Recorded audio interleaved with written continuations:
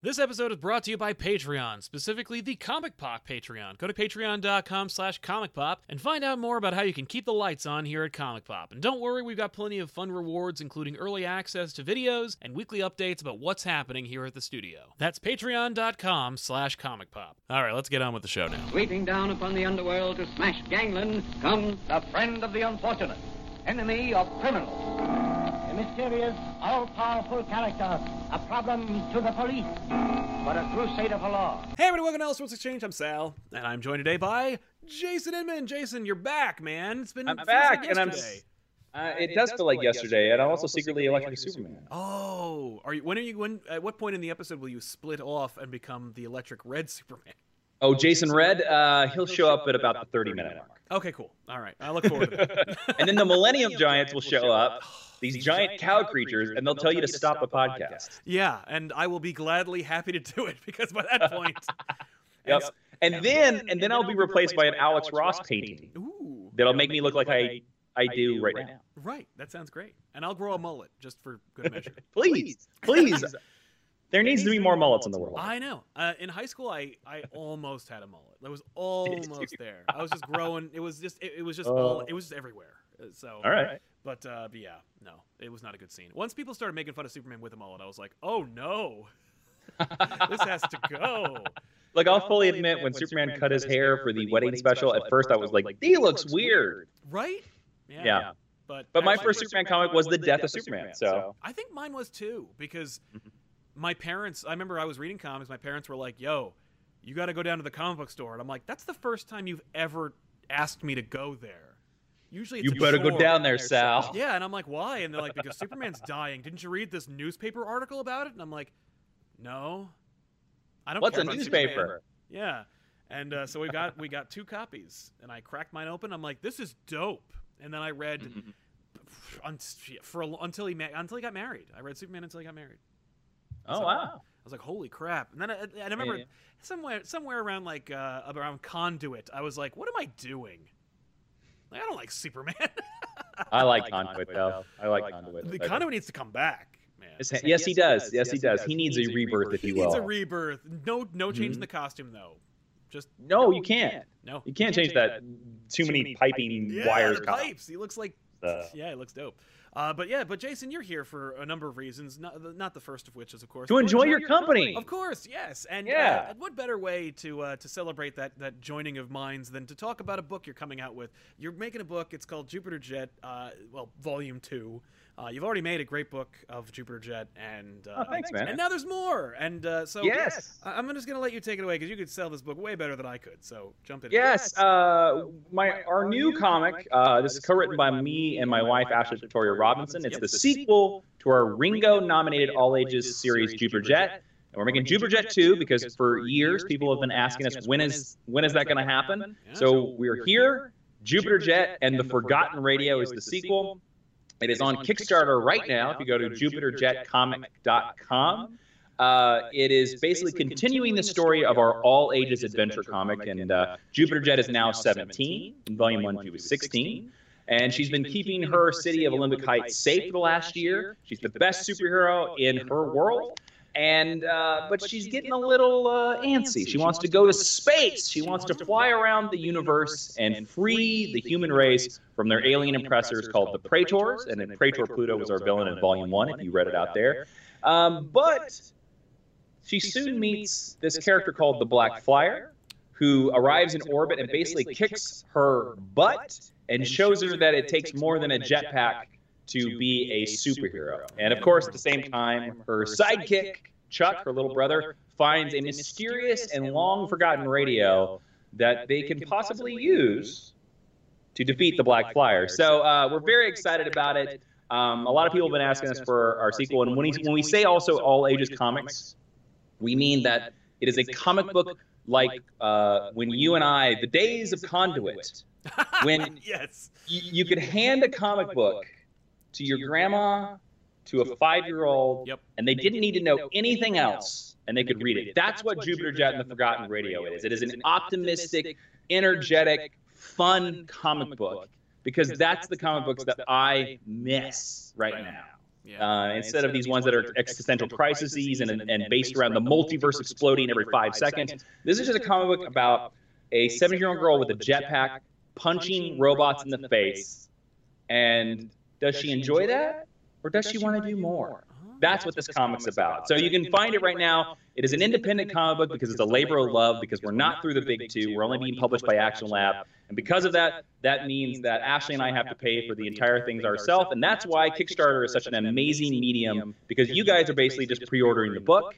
And, you know, fun fact, Ashley and I don't get paid for our comics. We take no page rate for any of our Kickstarters because we are doing this as a labor of love. So if this lovely comic book sounds like up your alley, go to JupiterJetComic.com. And there's a link in the description, I believe. That's right, there is. JupiterJetComic.com. Check it out down there. Yeah, got a bunch of cool rewards. Check them out. Yeah. Oh, man, no. The Kickstarter, it's actually kind of amazing to think about this thing that only came about a few short years ago. Mm-hmm. And without it, neither of us would have had a book that exists in the world. Yeah. Like, Yeah. how That's cool- the amazing thing about Kickstarter is like it gets rid of the gatekeepers of the traditional publishing company. Yeah. No, it's great. Yeah. Yeah, everyone gets the books they want. Isn't that kind of Yeah. special?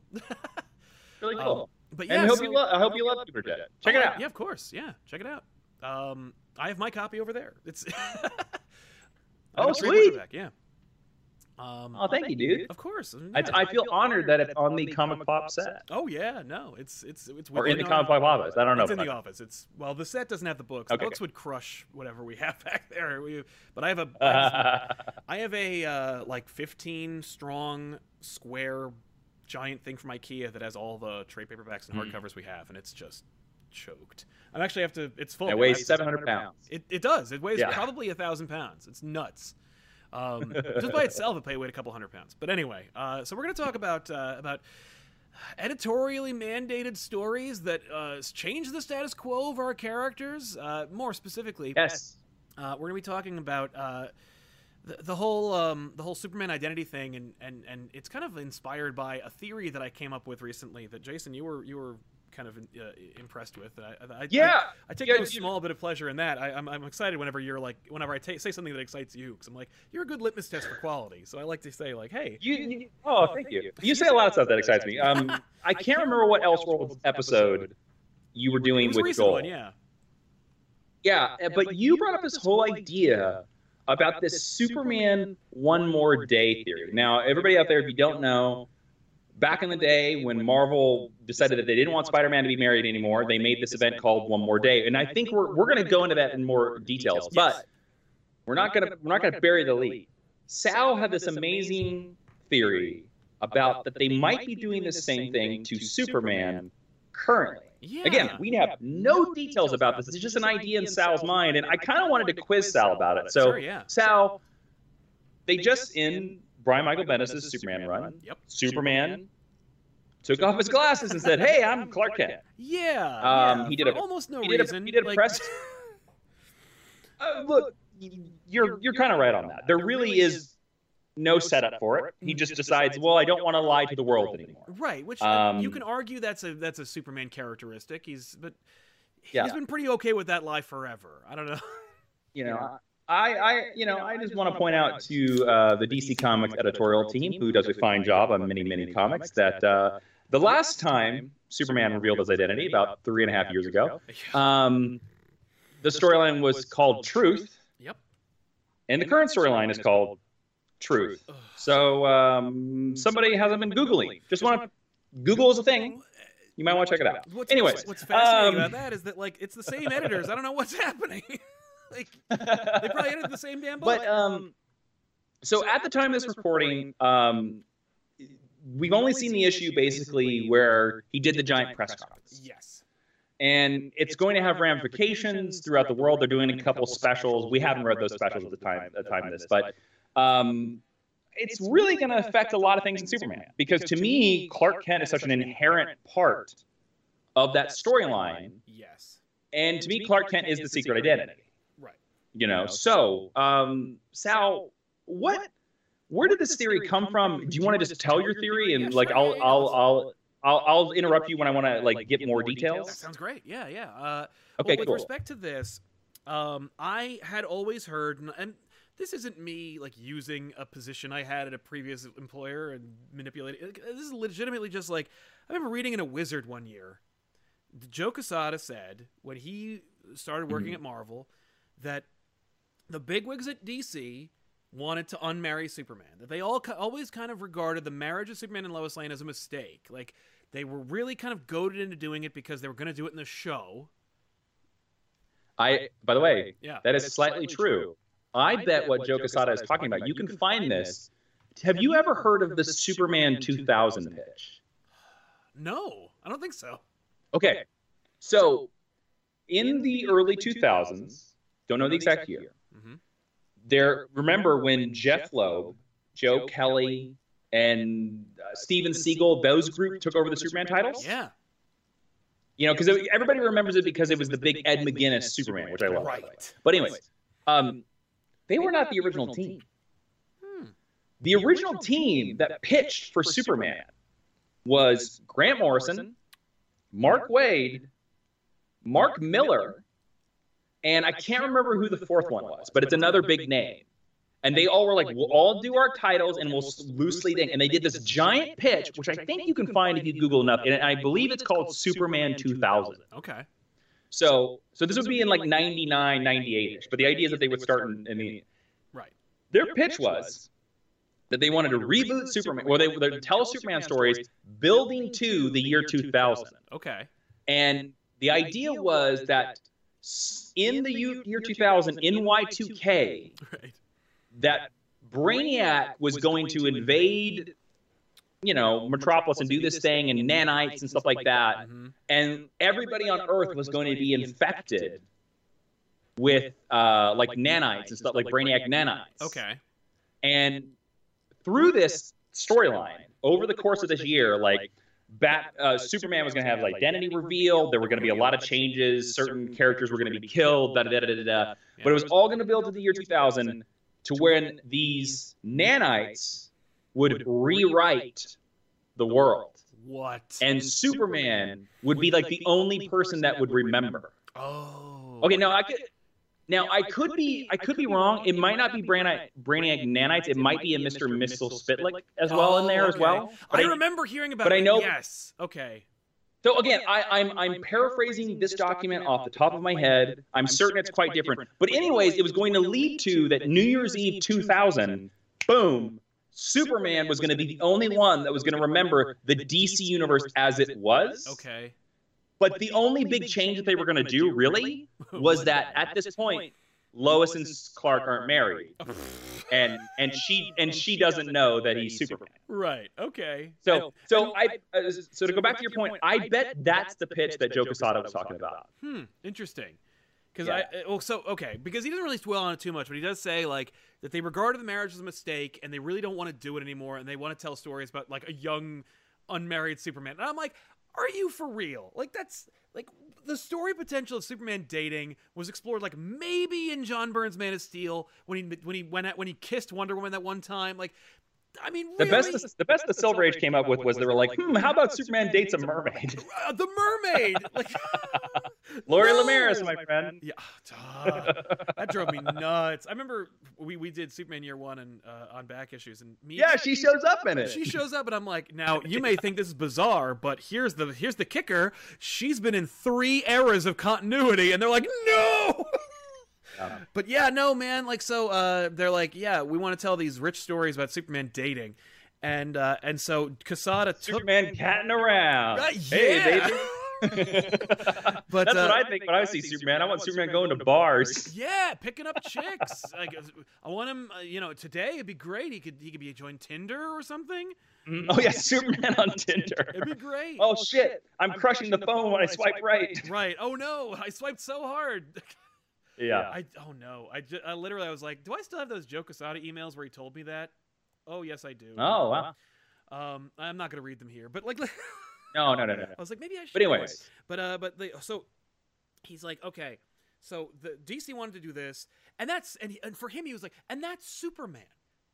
So if they were willing to go that hard, continuity wise with Superman, the big guy. then maybe I can do the same thing over here with Marvel with Spider-Man. Because according to him, everyone at Marvel, all the editors, all the writers, they were sick of a married Spider-Man. Kept getting hamstrung with these boring stories about Peter Parker being married. What am I going to do with this Mary Jane thing? I remember Spider-Man when he was a single, like, gadbout out there swinging around, dating Gwen until she died. Like, you know, like all kinds of fun stuff. And so Quesada's like, I'll just steal the idea they had over with Superman and apply it to Spider-Man. And I think... And this could be wrong, but I feel like there was a discussion where they were like, no, Superman will make a deal with Neron or Lady whatever the hell her name is. Lady Blaze. Lady Blaze, thank you. Or Lady Blaze, and undo the marriage. Well, we got our own nefarious character, Mephisto. We'll just have him do that. That, like, the Mephisto deal came about well before One More Day was even written. It was just like, so he'll make a deal with Mephisto. Mephisto will change reality. Boom. That's it. Can I ask you a question real quick before we move there? Do you like Peter Parker being married or being single? I've always... Where do you fall? Well, for me, I grew up with Peter Parker being married already. Yes. I like Peter Parker being married. I've always loved those stories. I thought they were kind of like sweet, like in home, like, you know, home feeling. Like it's I agree. He should be married. Well, thank you very much. I agree too. I feel like I've loved him being married forever. The idea of him being unmarried. I remember in the 90s, Marvel used to put, when they were really desperate and dying, they shoved these little like cards into their books that had a little like checklist of for the reader that said things like, would you like to see Storm, or would you like to see Rogue and Gambit get married? Would you buy 2 Wolverine books a month? And really? Yeah. When did they do? I don't remember that. I think it was like when 90. Did they do that? It was between 94 and 96, but like it was. Wow. These are real questions. Would you like? They were doing consumer testing. Yes. Would you like to see Sabretooth as a hero or a villain? And one of them was, would you like Mary Jane to stay together or get a divorce? And this was during the Clone Saga. That was when those things were coming out. And I was like, are you kidding me? Like, I don't know. I thought you people knew this shit. But that card was a scary indicator that I was like, is that even in question? Why would you ever want to change that? But apparently, according to to Joe and the editors at Marvel, like everyone wanted to change that. And so Joe just took the Superman blueprint and put it on Superman or on Spider-Man, because for him, and this is a thing he said to me in person, was Spider-Man is the Superman of the Marvel universe. I mean, that's true. It really is. I don't disagree. But yeah, so Bendis knows this because Joe Quesada brought Bendis into Marvel. And so Bendis goes to DC. He gets Superman. He kind of like almost incepts this whole universe where he's like, so I heard from Joe, who used to work for DC, that you were going to do this to Superman, and when you did it to Spider-Man, I was writing for Marvel at the time, so now I'm going to DC, and maybe I can take the Joe Quesada plan and apply that to Superman like you were going to do originally. It's like this whole weird cyclical thing, and I think... It's very comic books Inception. Exactly. And I can imagine the DC people being like, what a great idea. Like, yeah, you had that 20 years ago. But I theorize that Man of Steel, the Superman miniseries that introduces Rogol Zaar and pitches this whole like universe of Superman Bendis books, that was and really should have just been the first arc of the regular series. Oh, it was, and it straight up was. I think that it was a testing ground for whether or not the One More Daying of Superman is palatable to readers. Oh, interesting. Because yes, in that book, there's no Lois and there's no John. No, and by the way, it's all drawn by like Ivan Rice or something like that for the most Superstars. Part. Yeah, Superstars. Yeah. But Fabic draws all the where are John and Lois pages. I think that originally it was just here's the book, here's Man of Steel, or here's the first arc of Superman. And it's a testing ground for what if when Bendis came on board, we just one more date Superman. And they're like, let's show what that world would be like. And if the audience loves it and they don't ask where John and Lois are, then we'll just say that's what happened. And we'll do like a lost story arc later that explains where they went. But that like as, not necessarily as it was coming out, but more like when it was starting to get solicited, they got cold feet, and they're like, Fabit, can you draw like a 6-page story that explains where Lois and John went? And they like shoved them in there. And it's why like you keep getting repeated pages throughout the whole arc about like where they were, because really there's only like 4 or 5 pages that tell you where John and Lois went. Which also, by the way, might explain why Mr. Oz is so different and crappy compared to what he was like before. It's like because he only had a few pages to explain where it all went. But that essentially Man of Steel was their way of saying like of kind of like testing it out. Like, hey, would you like an unmarried Superman? Here are a few sexy ladies for him to date if you do. Here's a few sexy he ladies literally for him invents to 3 different sexy ladies for Superman to date that he meets in that arc. I mean, you are correct. Like, there's the fire chief lady. Yep. There's the new gossip reporter. Uh-huh. And who's the third? Oh man, hang on. The African American woman who works for the Daily Planet. She's like the mole. Oh, the one that becomes the red cloud, red mist thing. Yes. Okay, interesting. Yeah. Well, you're right. I mean, man, I'll say like there's no evidence but that, I mean, that's interesting. That is interesting. Although let me ask you this, because and we talked about this in the last video we recorded a little bit. We both agree that Jonathan Kent is like one of the best things that DC has done in years. It's the best idea that came out of Rebirth, and it might be the best idea for Superman in decades.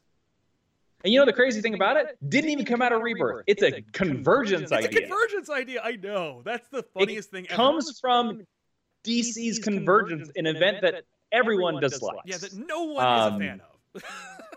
That no one is a fan of. And it's the only thing that they kept from that event. I know, but they retconned it, though. Yeah, it's funny because, and my best example of that is my wife, Ashley, who is also my co-writer on Jupiter Jet and the Forgotten Radio.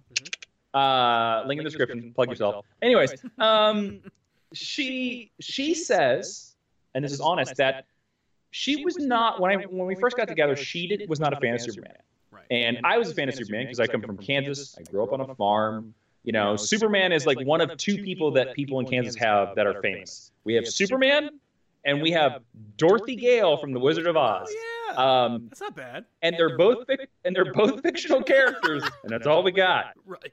Like the third one we have is like Don Johnson. It beats Iowa. You got James T. Kirk, and that's kind of it. I don't know. James T. Kirk's pretty big, but yes, we have Superman. Superman can punch the crap out of James T. Kirk. Anyways, so she was not a fan, and so I was trying to convince her.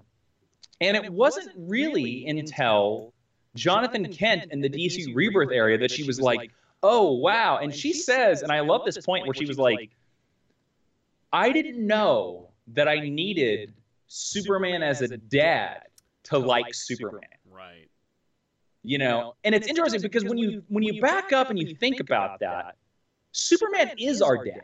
Like none of us can be Superman. None of us. No.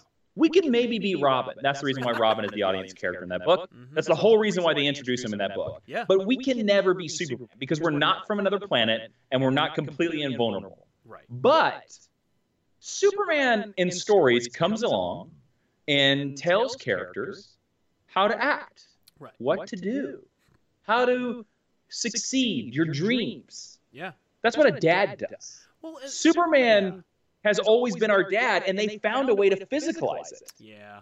Yeah. Well, it's true. He's actually the best dad because he doesn't proselytize. He is the best dad. That's right. He just lives by example. And he's not angry with you if you fail. He's just disappointed.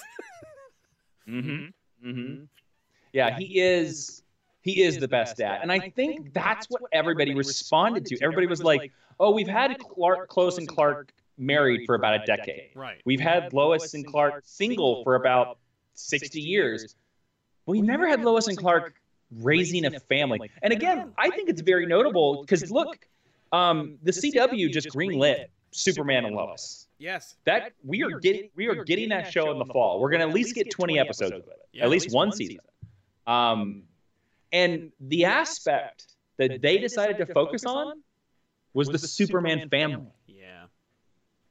You know, that says something, that they feel that that's the most way to sell this concept now. Yeah. I'm sorry. So go ahead. Well, I was going to say, it's kind of fascinating how, like, the audience, the TV universe, like, everyone kind of gets why this works. Yeah. And the only ones who don't really seem to get that this is a big deal and kind of important for the longevity of Superman are the people who write Superman. Yes. So, okay, so you think Man of Steel was a testing ground? I do, and I think that the response was so vitriol that they were like, okay, never mind, we'll do it later. Like, we'll do it later. You know, we'll kick the can down the road. And the identity... So you think the identity is the next step of this? Well, I think this is right out of the Joe Quesada playbook. I think that for Bendis, he's like, okay, he's like, because I can imagine the bigwigs being like, well, they didn't respond to it. How are we going to do it, though? And Bendis going like, you got to justify it. You got to put them in danger. How did it work for Spider-Man? Part of the reason why people are arguing, the people that had a problem with One More Day don't have a problem with it happening. They have a problem with him making a deal with the devil. And even then, he had to make a deal with the devil because of something that was actually, like, story-wise, a threat. Like, so we got to have him like, Spider-Man releases his identity like he shouldn't have, like no one would. Came out of left field. So did Superman's. Now what we got to do is have somebody threaten his family. I'm thinking Lex Luthor. Do you listen to the amazing podcast Word Balloon? I have listened to it. I'm aware it's an incredible show. Okay. John Suntress hosts this amazing show. He had Mark Miller on there at the end of last year. And they talked a little bit about Civil War. And Mark Miller says in this interview, again, that was probably recorded in November of last year, Mark Miller says that revealing Spider-Man's identity was not his idea. No. It was Joe Quesada's. I remember Quesada taking credit for that, like when it happened. Yeah. And Mark Miller kind of said that he was like, the only reason why we kind of agreed to it was because we knew One More Day was happening, and that would reset it. Yeah. So, you know, because Mark Miller was kind of like, well, you can't reveal his identity because, like, he needs a secret identity. But like, if you're gonna change, if you're gonna change it all down the line, then sure, let's put it in. Exactly. Well, if it's only going to be 6 months worth of stories, let's get those stories and then get out. Yeah. And with Superman, I think. So okay, so let's keep going down your theory, which I think you might be exactly right, man. All right, so Superman has revealed his secret identity. Yep. Okay. So you think the next step is Luthor is just gonna torture the people of the Daily Planet, like attack him hard, kind of like the Kingpin in One More Day. Exactly, because I mean, like that moment in the issue when Superman reveals the identity, we saw Apex Lex, and then he morphs into Lex Luthor, the character that Bendis clearly wants to write about. And I love it because Brainiac says to Lex, "How did you not know this?" And Lex says nothing. Fair point. He looks horribly embarrassed, and it's like, I think that this is going to be an ego thing for him, where he's like, you know what I mean? He's just going to be beside himself, and he's going to have to be like, I have to destroy you.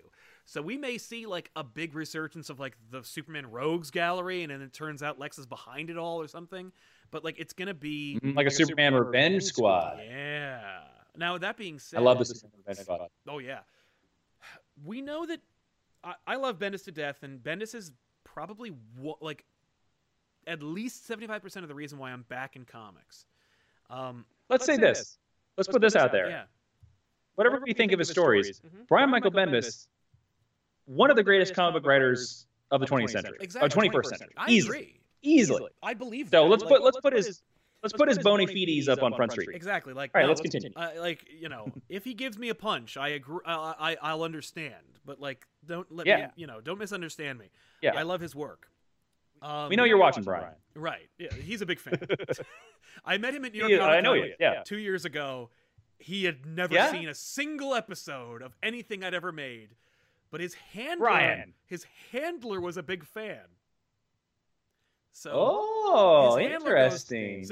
His handler came up for. By the way, so he's aware. Oh yeah. Oh no, because his handler came up for a selfie, and Bendis was like, "What the fuck?" Like he was like, and he goes, "Who are you?" I'm like, I do a YouTube channel. He's like, oh, okay. And his handler was like, this guy's awesome. He loves your stuff, blah, blah, blah. And he goes, okay, well, let's talk about some stuff. And we had a nice little conversation. Oh, that's great. Yeah, but that's now really he's great. seen the show. By the way, Brian Michael Bendis. Hi, Brian. Hi. Brian Michael Bendis has read Jupiter Jet in Volume 1 and he liked it. Oh, that's great. Oh, that. Yeah. He picked it up and he sent us a very nice message about it. No shit. That's. So, yeah. I would love that. You kidding So, me? anyways. Oh yeah. Great writer. Right. That being said. That being said, I don't even know where I was going with that. I guess just the we're at Superman Revenge Squad. Yes. Is where we were. When Bendis takes on a character, Daredevil, Spider-Man, the Avengers, Superman, he's only read 3 trades of that character, and then focuses his runs on derivatives from those trades. So, like, if he's read the X-Men, he's read 3 X-Men books. And they might be really important X-Men books. But he hasn't read the other X-Men books. And with Superman, I am certain he has read What Do You Get for the Man Who Has Everything? And What Do You Get for the Man Who Has Everything, written by Alan Moore. If you're only going to read 3 or 4 Superman stories, I wouldn't judge you if that was one of them. That should be one of them. That story is a great template that Bendis could use for his run until the Crisis, where Lex Luthor kind of like is. I mean, I think it's Brainiac who's actually behind everything. Well, it's Mixel Spitlick who's behind everything. No, it's Mixel Spitlick is who it is. Which would be a pretty. By the way, I reveal. love that reveal. Also, I just want to point out the last time we put Superman's identity back into the bag, it was Mixel Spitlick in Rebirth. So, you know. Remember that story? Oh, okay, so it's interesting. That's an interesting that what if he is recreating whatever happened to the Man of Tomorrow, because that begins with an identity. I said, what do you get for the Man Who's Everything? I meant, what do you get for whatever happened to the Man of Tomorrow? I'm sorry. That was both Alan Moore stories. They're very mixable. It's okay. I'm sure he's read that one too. Oh, sure. Do you think? Who else do you think, from what you read? And I've read it too, but like, you seem to be more attuned to it than I am. Right. Do you think there's any other creators besides Alan Moore? Like, is he a Byrne? Right. John Byrne guy? Like, what other Superman run do you think he's pulling from? Okay, so I think he had to at least be aware of the Byrne run because they used the Byrne Man of Steel font for the title of his Man of Steel book. Which, by the way, I didn't realize how 80s it looked until I saw it on a modern comic. I was like, oh my god, I hate this logo. Oh, I love it. I don't care. I love it. I love it now. I was like, because I went back to my minutes. I'm like, oh my god, it's the same logo. So like, I think maybe I understand your point. Yeah. But he didn't use anything from it. So I don't know. But it could. Here's the thing. After the Crisis, then we'll know. Because if we see shades of Byrne, then we'll know. But like, the Rogol Zaar stuff, which I think is some of the worst contributions to Superman's history in the last 50 years. Not close to death in the red and blue stuff. Like, I don't know. And the Millennium Giants, don't forget them. Right. Everyone's favorite. Everyone loves the Millennium Giants. Don't get me started. Everyone loves the. I mean, it's the thing I hear the most in comic book shops. They're like, when is DC going to bring back the Millennium Giants? The story everybody wants. Everyone wants the Bloodlines characters back. Everyone wants Bloodlines back. Man, like, when are they going to listen? They did bring back that book for like a minute. Are you serious? Yeah, they brought it back. How did I miss that? It was like a. When did that happen? I think it was like a tie-in to something else. But I remember seeing like, oh, Bloodlines. Okay. By the way, Bloodlines is not in trade. More Bloodlines. Yeah. No Bloodlines trade. What the hell? They recently, a couple years ago, they collected, what was that storyline in the late 80s? Legacies? Millennium. Yeah, they recently collected that one. Yes. I bought the trade. So I'm actually surprised. Yeah, I'm surprised that they haven't actually brought. They just haven't. I thought that was going to start the trend of DC reprinting all their crazy crossover events. Like year one. Anyways, or 2000 AD or what? No, Armageddon 2001. What about the? What about the Millennium Apes? Everyone loves that. Or Jail Apes. Everybody remembers that storyline. Yeah. Why is that not in trade, DC? Everybody loves monkeys. Anyways, Monkeys. But yeah, okay, so but I think, well, as far as what he's read, I feel like, you know, the ones I can point to are the Moore books. I don't know how much he's read, you know? Like, okay. There's some things you can tell, like, he read the Kree-Skrull War, and by read, I mean skimmed. But, like, with Superman, I feel like it's definitely very selective. I feel like maybe he read Birthright, like, because I think that's something that everyone tells him to read. Like, if you're gonna read Superman, you gotta read Birthright. But they're all kind of like enduring, kind of like retelling of his origins. Like, the best Superman stories are the origin. So, you know. The best storyline of Superman is the origin. Like, Superman always enters problems in his second act. Yeah. You know, like, I mean, Superman has the best origin in comic books. Like, stop. Like, I would say Peter Parker is a very close second. Yes, easily. But, God, there's a reason why everybody on the street knows that origin. Yeah. It's because it's so good, but it's also Moses, but it's so good. I was gonna say it's positively biblical, but like it is in that regard. Yes. Like it's like the Western culture's Bible. Like that's one of the stories. Like we have, you know, it's like it's up there. The Superman myth should be told like Paul Bunyan, and Johnny Appleseed. Like it should be considered an American myth that is like part of our culture. Anyway. Yes.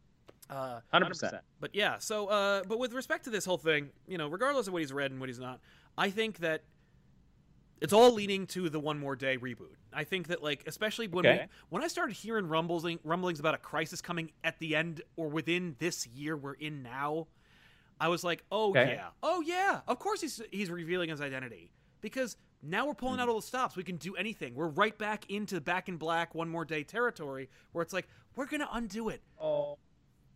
I just came up with a stupid idea. So, like, again, this new crisis that's gonna happen this year. Yeah. This is the first I've heard of it. I knew that we were getting Metal 2, Death Metal, or whatever it's called. If you go by Bleeding Cool, I knew that was happening, and I thought that was the whole thing leading to 5G. I didn't know that we were gonna get 2 this year. Man, where are you gonna have this time? Anyways, I don't know. Is there a possibility that this second crisis could be called Identity Crisis 2? Oh no. I mean, that just popped into my head, and because it primarily deals with Superman's identity and secret identities as a whole. I mean, is there a chance? Because remember, Brian Michael Bendis wrote Civil War 2, the title that nobody wanted. No one wanted that. That was, and that really wasn't a sequel to Civil War at all. No, it's just another Civil War. How about this? Lois is killed. That's the Identity Crisis story. Like, and it's just so important that it drags the whole DC universe into it. I mean, you know,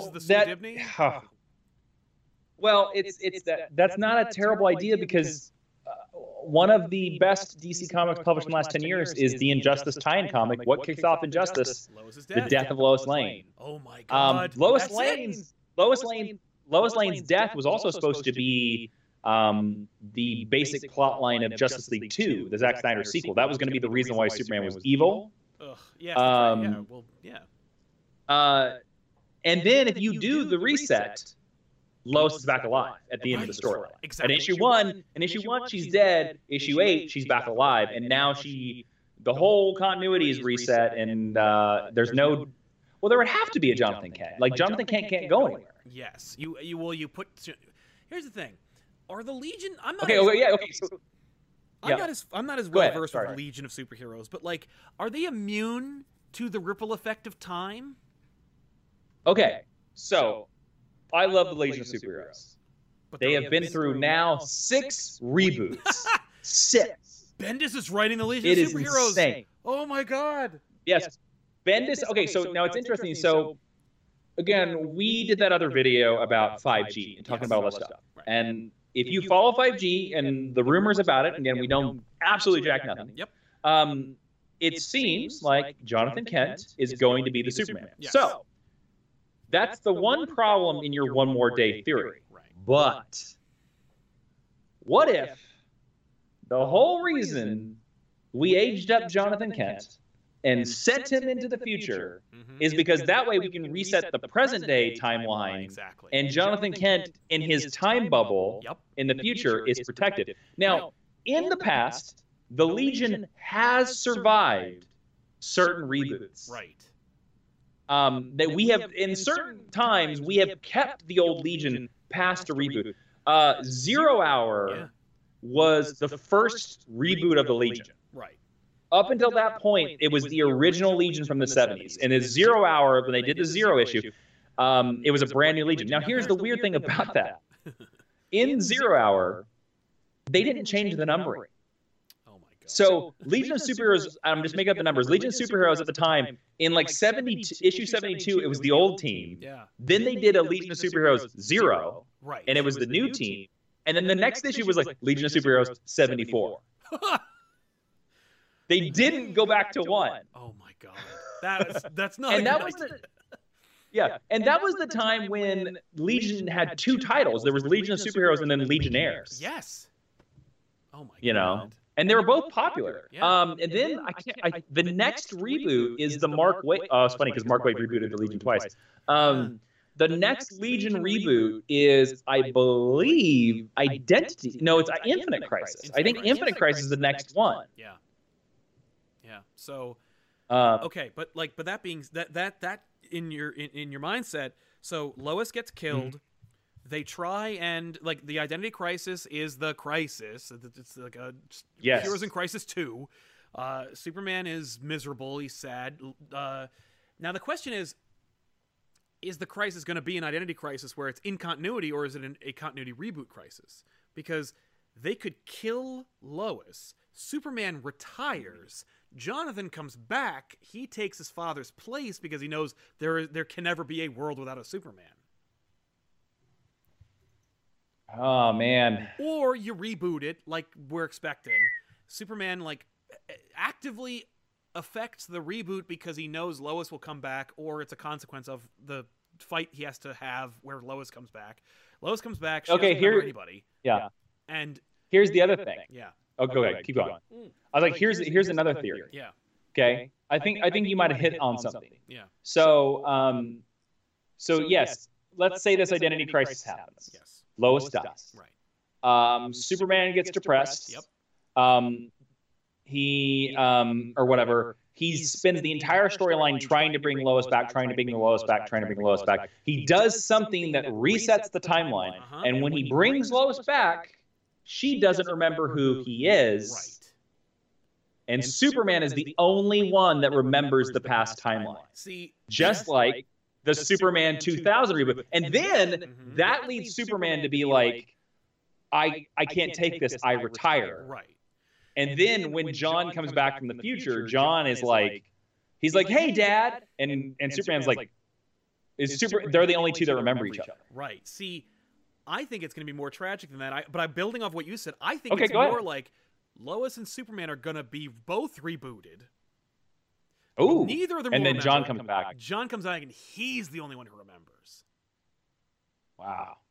So he's like a Wally West, where he has no parents, and so the future is, and so that would also cause John to be like, well, then what am I doing here? And he just sticks with the Legion of Superheroes in the future, thereby getting rid of John, making it less complicated, get rid of it. so that we can have because Superman. Here's the thing: if Lois Lane comes back and she doesn't remember him. Yes. He is still not going to want to bang the cute firefighter girl. Like, the fact is, he's still going to be sad. You know? Well, he's still going to be for Lois because Superman is for Lois. That's the way he always has been. Especially if he has a son with her, even if she doesn't remember him. So, like, the only way to make it not messy is if he doesn't remember either. And Bendis loves the tragic. So, like, John remembering both of them, but having and they're technically his parents, but they don't remember him. That makes him more interesting, in air quotes, of course. But that also makes dude, it I'll less tell you- complicated. So he goes away. So now Superman can date, and it's not like gross because because John's flying around going like, "Oh, good, Yeah. my dad's on another date with my not mom." All right, so I think, to be honest with you, again, we know nothing. We're speculating about speculation. Yep. I think it's a fascinating theory. Right. And I think you have hit on some stuff that they're probably going to do. I don't know if they're going to do everything about it. No. I mean, if I see Identity Crisis 2 announced, I'm going to groan out loud. Well, But I understand synergy SEO, why you would call it that. Are there any other pieces about your theory that you have that we haven't hit on? Because I would No, love I think to, that's it. again, okay, cool. Let's talk about then the only real other comparison we have to this, Spider-Man One More Day. Exactly. Okay? And let's talk about, because Marvel did this already. Yeah. And let's talk about how successful we think it is. What do we think about this? Because I'm going to say a controversial theory right now. I think One More Day was the right decision. Even though I love that I love Peter Parker and Mary Jane being together. Yeah. Do I like the storyline of the devil? No. No. But I will tell you this, the revitalization Yes. of those books, the 10 years post One More Day Right. are like 10 years of solid Spider-Man. Most of Brand New Day works. There's some clunkers in there, but you could tell like everybody was fired up again. Yeah. I can't- and yeah, so that that's can't be why I denied. think, and the sales went through the roof as well. That's right. And that's the great thing about it is that most of those stories weren't terrible. They're actually pretty good. And that it also leads us to one of my favorite Spider-Man storylines of all time. What you think of Dan Slott or not, I think Superior Spider-Man is strong. Superior Spider-Man It's really good. is excellent. And the thing is, with Superior Spider-Man, you really, I think you need One More Day in order to get Superior Spider-Man. Yeah, you do. There is no, canceling that book, then rebranding it, then coming out with it again, and then ending it again and undoing it. Worst decision they could make. Superior Spider-Man was selling. Sure. Yeah. Because Superior Spider-Man supplanted Amazing They should have just Spider-Man. kept it. Superior Spider-Man supplanted Amazing Spider-Man, so it was doing those sales. But when you have a book that's called something new that has sales like Amazing, and then it's still carrying on, you don't cancel that book. I agree. I've always thought that it's funny because they sort of, Dan sort of did the solution later on. Yeah. I think they should have kept Superior Spider-Man just going. Agreed. And then with it, brought in a new Amazing Spider-Man #1. Yes. Now it's funny, the clone conspiracy saga 2 that Dan did is It's the worst, anyways, yes. but the end of that storyline is that Dr. Octopus gets a brand new Peter body. Exactly. Basically. Right. And so he becomes the Superior Spider-Man again. Yep. I think that Dan should have used that ending for Superior Spider-Man. That's how Peter should have come back. Yeah. And then that way you could continue Superior Spider-Man and then have Peter be back. Right. Yeah. I mean, because obviously you can sell multiple Spider-Man books.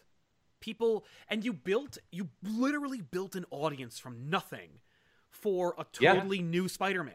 People who are like, I like Spider-Man because he looks cool, but I wish he was an asshole. Oh, there's a book for you. It's called Superior Spider-Man or Scarlet Spider. Yeah. But well, the thing about it, that storyline, I remember when I first heard that storyline, I was like, this sounds dumb. Yeah. And then when I read it, I was like, oh, this is great. Yep. This is, holy cow, Spider-Man being a villain is very compelling. Yes. It was great. And money on the table. They're just wasting money not having that book. Yeah. So, but I agree. I exactly agree with your point. We don't get Superior Spider-Man without One More Day. I agree. Now, what do you think about? Or no, they called it Brand New Day. I guess One More Day became Brand New Day. Brand New Day again is what I meant. Excuse me. Is Brand New Day? I think is mostly successful. Right. I can't deny what do you think about? I hate it. I hated everything about it, and I think that the creative teams were a great idea on paper, but a poor execution in practice. I think that like the thing about it was it's undeniable that the sales were through the roof for Spider-Man.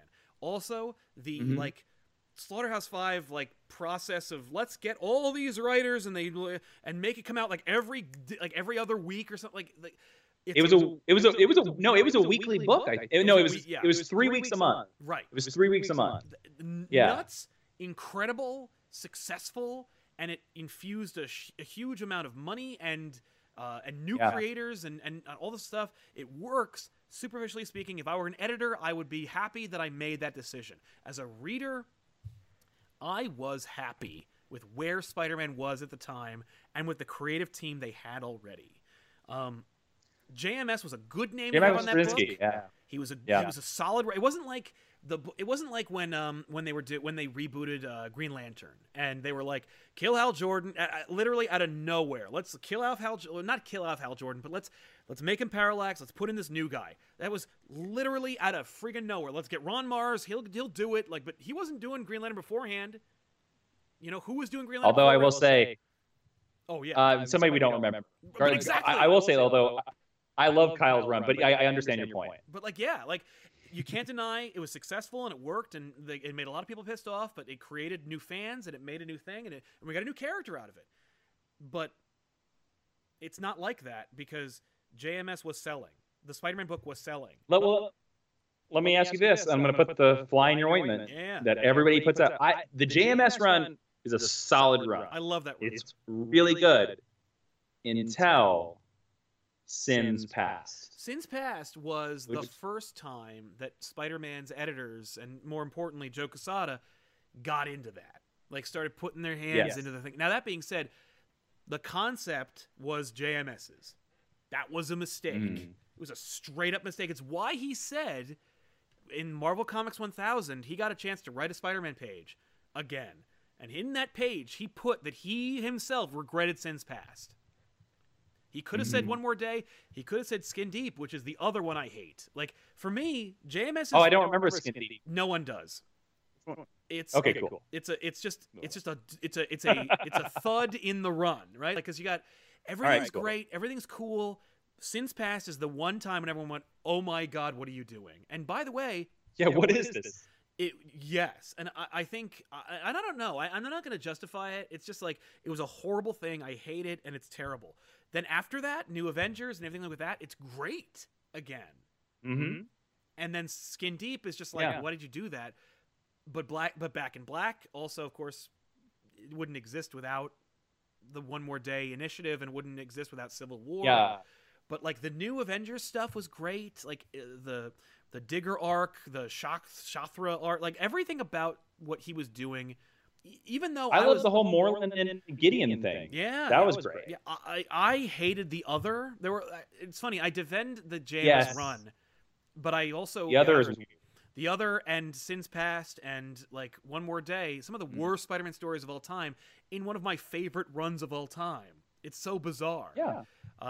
But that also means the great thing about that is that J. Michael Straczynski was swinging for the fences, and that's I love and so when you swing for the fences, sometimes you're going to strike out. That's right, and he's never doing something that he didn't think was like a big idea, except for Skin Deep.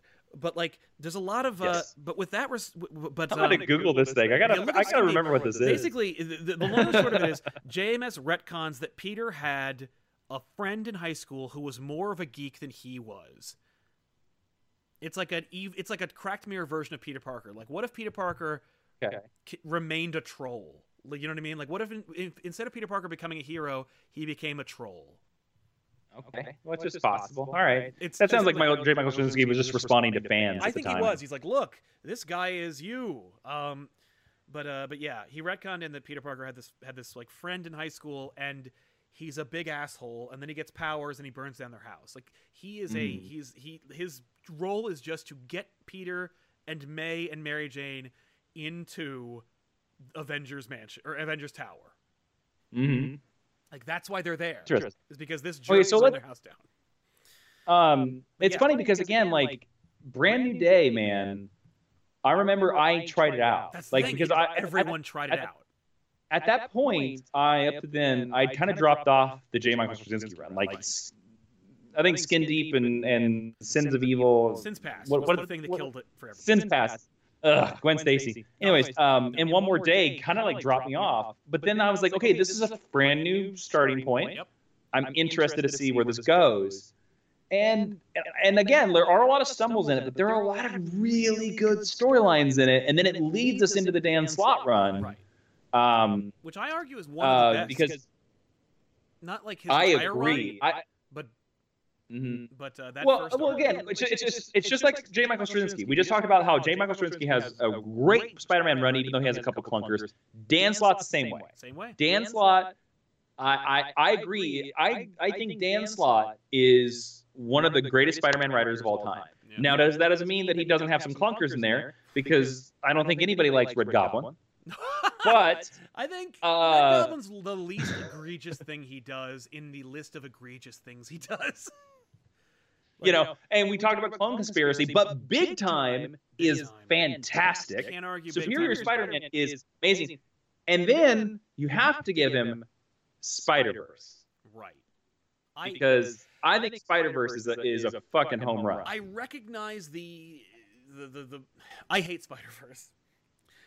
Oh, get out of here. You don't have a heart. Well, I hate Spider-Verse because it only seeks to illustrate the lack of specialness that is Peter Parker, because I have a real problem with redundancies.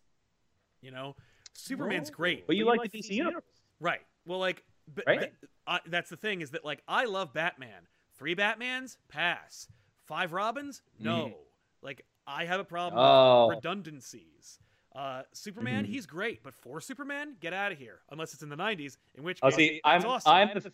I'm the fan where I love the moment where Oliver Queen comes back from the dead, right, and Connor Hawke is Green Arrow. Yeah. And Connor Hawke goes, well, what am I going to call me now? And Oliver's like, well, you're Green Arrow, I'm Green Arrow. Who cares? And I'm like, yep, that's right. See, but that's like, Connor Hawke advances to Green Arrow. That's like story. You know what I mean? Like, I like Nightwing too. Sure. But for me, it's like, the ultimate redundancy. Yeah, for me, it's like a Spider-Verse. It's like all you're doing is basically saying that the reason why people like Spider-Man is because he has a cool costume and great powers, and that's not why I like Spider-Man. I understand your point, but I also like kind of like Crisis on Infinite Earths, the TV event. Yes. Where like, even though a lot of it is gobbledygook and doesn't make much sense, it's fun because you're seeing all these characters meet each other. And I felt that Spider-Verse was the same way. It's an event where it could collapse under the weight of its own plot. Yes. But because it doesn't, I'm willing to give it a pass. The other thing is, with Superman, 1000 Superman, fine. Batman, to that degree, also. For me, Spider-Man's a poor kid from Queens. When you give him a wrist-mounted interdimensional hopper, you ruin who Spider-Man is. Like, yeah, it's a little far, like, but yeah. I want him, like, the only, as far into space as I want him, like, I liked him in Secret Wars, where he's like, this is out of my depth. I don't know what the hell this is. Like, that's fun. But when you make him an interdimensional hopping duplicate of 1,000 other guys, most of them are, like, you know, super powerful, I'm like, that's not for me. That's not Spider-Man. It's my argument against the MCU Spider-Man. Right. Is that the MCU Spider-Man basically has an Iron Man suit on. Right. And to me, that's not Spider-Man. Yeah. Spider-Man's basically wearing tights that can rip off at any point. If he has a suit that can call down missiles from space, that's not Spider-Man. Well, he's not going to have that forever. They're going to break those glasses. Like, I freaking hope so, man. Because I get so tired of that Spider-Man suit being able to do kill mode and everything that we can think of at the last moment. Because it's a Deus Ex Machina when Peter can just be like, oh yeah, I have laser beams inside. Right. Fire. Yeah. Then he's never in danger. I mean, Homecoming, the whole point of it at the end of it is like, it's not about the suit, because he loses the suit and he saves the day in a crappy costume. And that's the thing I appreciated about Homecoming. But we didn't have that in Far From Home, or I call Spider-Man Lost in Spider-Man's European Vacation, as I call that. I know, it's Spider-Man National Lampoon's European Vacation. What is with these terrible titles for Spider-Man? I don't know, they're bad. They're really bad. I mean, I'm now expecting that they're going to be called Spider-Man Homeless. Yeah. You know, I wholly expect that. Or Spider-Man Home on the Range. Right? Spider-Man Homework? Maybe I don't know. But it's terrible. Anyways, but It's interesting. Yeah, it's talking about Spider-Man One More Day. Like the thing that everybody jives against is the devil. Yes. I think if they had done the exact same storyline, Right. like it reset the status quo and whatever, Mm-hmm. and had done, and it's funny because the one thing I don't like about Brand New Day, well, there's multiple things I don't like about Brand New Day, but mostly I like Brand New Day. Yes. And the one big thing I don't like about Brand New Day is they introduce this idea that it wasn't just the devil thing, the deal with the devil. Yeah. It was that there is some other Doctor Strange spell that when people see it complicated, it overcomplicated. Well, here's the thing. They didn't like, everyone agreed the devil thing was terrible. So Quesada's like, okay, so he wrote another story called Omit. It's One Moment in Time, which is an acronym for omit. Yes. We're omitting the devil from the story, which is that Yeah. the secret that Mary Jane asks Mephisto is he'll never agree to it if it's a deal with the devil. You have to make it so that you're not doing it. So then Mephisto's like, okay. So then Mephisto changes continuity so that he does it, but he does it in continuity where he doesn't really do it. Actually, Reed Richards, Doctor Strange, and whoever, and Iron Man get together and use a memory wiping machine, and they do it. Yeah. Which is ridiculous. F you. But like, well, because yeah. well, and the only reason why that exists is just to shut up the people who don't read Spider-Man because he made a deal with the devil. And he's like, no, see, in story reasons, Mary Jane doesn't want to be with him anymore because she wants kids and she won't let her father die. Or like the father of her child die. And I'm like, that sucks, and no. For me, that whole thing, like the One More Day is irrelevant. Like, whether it's the deal with the devil or it's like magic, Doctor Strange, Reed Richards, I don't care. The trajectory of where that story was going was up. And as a result of the change, it went back. And they wanted to have their cake and eat it too, where it's like, we want all the continuity and all the history, but we just don't want this one fundamental aspect of this character. And I'm like, then you've changed everything. And I dropped. And that's what we've talked about. Like when I mentioned like the New 52, where it should have been a hard reboot. That's the problem. Is that these creators? It's like you can do that. You can do that. But if you're gonna do it, you cannot. It's either it is a hard change, or we're staying in the continuity we are. And you're not changing anything. You cannot have both, because when you have both, that's where it becomes a jumbled mess. And it also betrays that your stories are not yours. And that's why I dropped Spider-Man and everything for a long time after One More Day, because I was like, oh, my stories aren't mine. They are always going to be beholden to editorial influence. There is no reason to read comic books anymore. You know what? And that's why this is not a comic book thing. Right. One of the best examples of this storytelling method, doing the exact same thing like we're hinting about with Superman and with Spider-Man, this sort of devil's deal, and resetting, is Star Trek 2009. Oh, yeah. And a lot of Trek fans are going to come at me, but I love that movie, and I love the original series. Star Trek is one of my favorite things. Yeah. That movie, with the way that they reset their timeline, speaks exactly to the thing you just said, where you're like, it made it feel like the stories weren't mine. That movie was like, no, all those stories are happening over here. And we're over here. So those storylines can still exist. And the funny thing about that is that Picard, which is going to come out, it might be out by the time this video releases. I don't know what date it happens. February or something. I don't know. January. I don't know. Anyways, it's continuing this timeline. And then they just announced that the Noah Hawley stuff is probably going to happen over here. So they have two timelines, and neither one invalidates the other. Right. You know, so if you saw Star Trek 2009 and you were like, I'm done with Star Trek, cool. All these stories still happen. You know, and so it fixes the problem that you had. And I think that might be the best example of this storytelling device. Yeah. I mean, well, and One More Day is essentially that. It's just that like only Peter and Mary Jane remember the way it used to be, and even Peter doesn't remember. So yeah, never mind. Actually, Peter doesn't remember, and neither does Mary Jane anymore. It's really weird. One final question I want to ask you. And I want to bring it back to Superman. Yeah. So we talked about how in this weird speculation that we're like, okay, Lois's death seems to be a great inciting incident for this. Yes. It seems to be a great thing. We're like, okay. Especially because nobody knows what to do with her anymore, except for that Greg Rucka series. But like, I argue that's just bad writers because to me, Lois Lane is one of the most fascinating characters of the DC I universe. agree. But I agree. Saying they're The not Greg doing Rucka it series. either. Like, The fact that there's not a Daily Planet series blows my mind. I know. Because that's just an idea farm. Like that. There should anyway. be a Daily Bugle book. There should be a Daily Planet book. I agree. Yep. I agree. And there should always be a GCPD book, a Gotham Central book. Yeah. At least there was one. Oh, yeah. But that's the advantage. At least there was one of them that was great. I would be like, let's do one where Gordon is in charge. It's Gordon Harvey Bullock, man, doing The Wire in Gotham. I can't believe that doesn't exist. Yeah, that book would just so many ideas for that book. Anyways, and I put that out in the world to anybody listening, Mr. Bendis. Right. Play to your strengths. Write the hell out of that book. He would. Yeah, write the hell out of that book because that book just could be 500 issues and we'd never get tired of it. Make it a black label and do anything.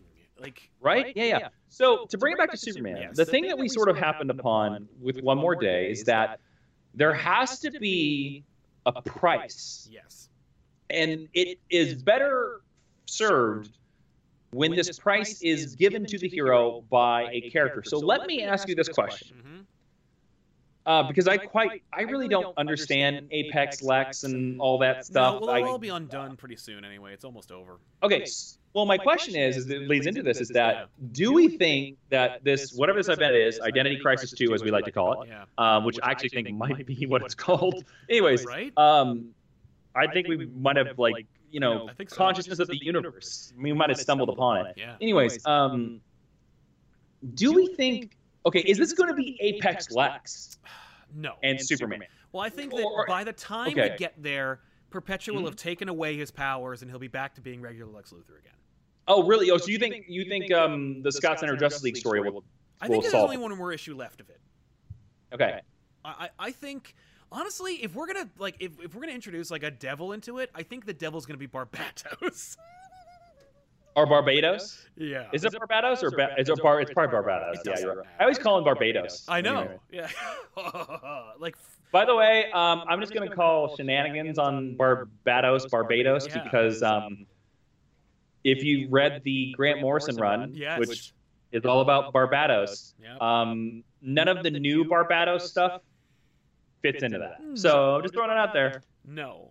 So, but Scott and Grant have talked about it. Like, I know. Should have made a brand new character. Just throwing that out there. His design sucks. So. Oh, they show what he actually looks like now? In Dark Knight's Metal, we see him. He looks like a stupid hooded dude with wing. I'm like, that's the lamest thing you could do. I've read Dark Knight's Metal, and I guess I've forgotten it. So. It's not hard. There's so much, dude. There's so much cosmic-y.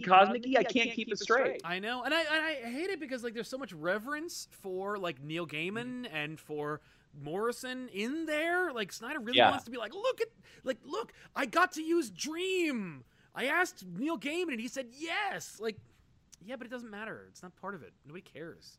Okay, interesting. Because I kind of was like, oh, well, maybe there's like, maybe this is how we'll get rid of Apex Lex. Like Lex will be like, I'll do this, and Superman's like, take away your powers. Or I'm trying. No, I think Perpetua's gonna make that go away. Okay, well, I'm trying to think about, because if you do Missile Spitlick, which you could, because again, if you're going back to the Alan Moore theory, it's retreading, right? We've seen it before, and I don't want Superman to make a deal with Neron, the DC Universe. That would be so lame. No, I think it will be Mixia Spitlick, and I think the reason why we know that is because A, Bendis read it, B, clearly he's not afraid to do things that they already did before. We just had the Truth Story arc, and it's called Truth. It's called Truth. He doesn't care. But I didn't do it though, so it's different. And I think that's Yeah. But I think we're gonna see that. Like, you know how what's it called? Like Brainiac, he takes over Lex's body. Like, we're gonna see that. I think we're gonna see the Rogues. I think we're gonna see like somebody try to kill Superman at work or something. You know, like when Toyman blew up the And it all leads to a face-off at the new Fortress of Solitude. Hey, there are a couple of cool cameos from like Batman and Shazam and stuff in there. Like, they could show up. They could be in that. Like, let me ask you this. Oh, I came up with an idea and I forgot. Well, let me say this. Yeah. Let me say this. We've been, criticizing a lot here. I do want to give a bit of praise to Mr. Bendis, who we know is watching. Of course, big fan of the show. Hello, Ryan. Please leave a like on the video. Yeah, please. And a comment down below. Just don't threaten my mom, please. Anyways, I will say this. Brian melding the origin of the Legion of Superheroes Yes. into current Superman continuity is, I think, a genius idea. And I think it is the best idea in his current Superman run. And I kind of think it's better than the Superman identity reveal. And part of the reason why I say that is because I have a file folder in my Google Docs about what I would do in my Superman run or my Superman ideas. Yeah. And Mr. Bendis beat me to it. Oh no. Yep. Yeah, it wasn't like this, but like I for years had the idea where I was like, oh, there needs to be some sort of cosmic-y event that Superman saves, and the whole universe loves Superman, and then that explains why Superman is still famous a thousand years in the future, because he's the greatest super. And for years I was like, I'm going to tell that story. It's going to be like a Galactus type event. Right. Superman's going to save everybody, and then the Legion shows up, and they're like, "Thank you, Superman. This is the event that inspires the United Planets." Right. So, damn you, Mr. Bendis, but also awesome job. Yeah, it's a great idea. Yeah, that's the greatest thing in his run, and it's really smart. So kudos for that. And I kind of want to be like, give us more of that. Right. Less Rogol-Zaar, more United Planets. Much less. Yeah. I honestly feel like, I mean, that's where he wants to go. I think he's just like, I want. Yeah. Like, this is all kind of like still cleaning house for him, where he's like, I really just want to tell stories. I want to about- reset. Like, I just want to get to this point so I can start doing that. It's funny because the whole thing I love about your theory is that, again, there's a lot of evidence for it. Right. And there's also a lot of evidence when you connect Bendis back to his Marvel stuff. Exactly. Because when you look at his Avengers run, what did he do? He killed off the Avengers and made a new team. Got rid of them. Moved them on, yeah. What did he do when he took over Daredevil? He flipped out the identity and was like, new status quo. Yeah. What did he do with the X-Men? Oh, the young X-Men are back. Right. New status quo. Yeah. So we haven't seen that with Superman. No. And maybe that's because DC editorial was like, you got to slowly, we can't rip off the Band-Aid. Right, no. Marvel, you can flip the table when you first walk in the room. DC, you got to take your time. Yeah. They'll get mad. They'll leave. They'll quit. Well, okay. Final question for this. Okay. I think it's a great theory. Thank you. The one book that everybody thinks Brian Michael Bendis should write is Batman. That's the one I think you should write. Because he writes crime books, and he's very good at it. And Batman Universe is the best Bat book of the last 5 years, at least. Oh, I haven't read it. Is it really good? I love it. And now, cool. Darrington is 90% of that book. The art is phenomenal. He's a great artist. He is so good. But his Batman has humanity and humor, but it's not awkward and odd and poorly timed. But there's gravitas and there's grit, and he does take him into space and do all kinds of crazy crap, but like he still remains Batman. Just it's a clear and present, like, this is what Bendis would do with Batman, and it's all cohesive and it doesn't really meander. It's a really solid, and it's 12 issues or something. Like it's a solid run. It's just a good book, and it's like it's proof positive he should have Batman. All right, so we've clearly established that Mr. Bendis likes to reset things. Yeah. Do you have any, because I don't, do you have any ideas, how would Bendis reset or change Batman? I mean, his status quo is to reset these things. Right? I mean, if I were him, I'd put most of the Robins away and bring back Alfred. Like, I think Alfred's coming back real quick. There's no question. Well, like, once they killed Alfred and then they were like, oh no, he's really dead. I'm like, okay, yeah, the crisis couldn't come fast enough. Yeah. Like, that crisis is going to break. That also, they're definitely killing Lois. I mean, I would honestly say that I bet the only reason they killed Alfred is because there's some sort of reset coming. Right. They were like, yeah. Well, as I don't know. I don't have confirmation, but I've heard, because I remember in one of the later issues, Batman says, no, Clayface is standing in for Alfred. Yes. Yeah. I guarantee you, the higher ups were like, no, really kill him though. Mm-hmm. And they was like, what? They're never going to forgive me for this. And they're like, yeah, we'll bring him back in the Crisis. It's fine. Yeah. So you think we'll table the Robins? Yeah, I think. And Alfred comes back. Yeah. If Bendis had the button on the if he had his finger on the continuity button, he'd get rid of 2 or 3 Robins. Like you think he'd kill them, or they're just gone? No, they don't. Well, I'm saying, like, if he was like continuity, if he was like, oh, in the Crisis, I want this, this, and this, and I'll take Batman, he'd undo like Damian, and Jason Todd, or but like he'd scale it back. I think and I know people are gonna be like, that's you talking, because I'm like, yeah, get rid of Damian and and clean house, re-kill Jason Todd. You haven't done anything good with him since Red Hood. But I think that with him, he's a purist with Batman. He's a purist with Superman. So I think that for him, he'd be like, no. Make it clean. Make it scaled back. I'm going to say this. You bring up your Jason Todd point. I think Jason Todd should have been Leviathan. Just throwing that out there. Why not?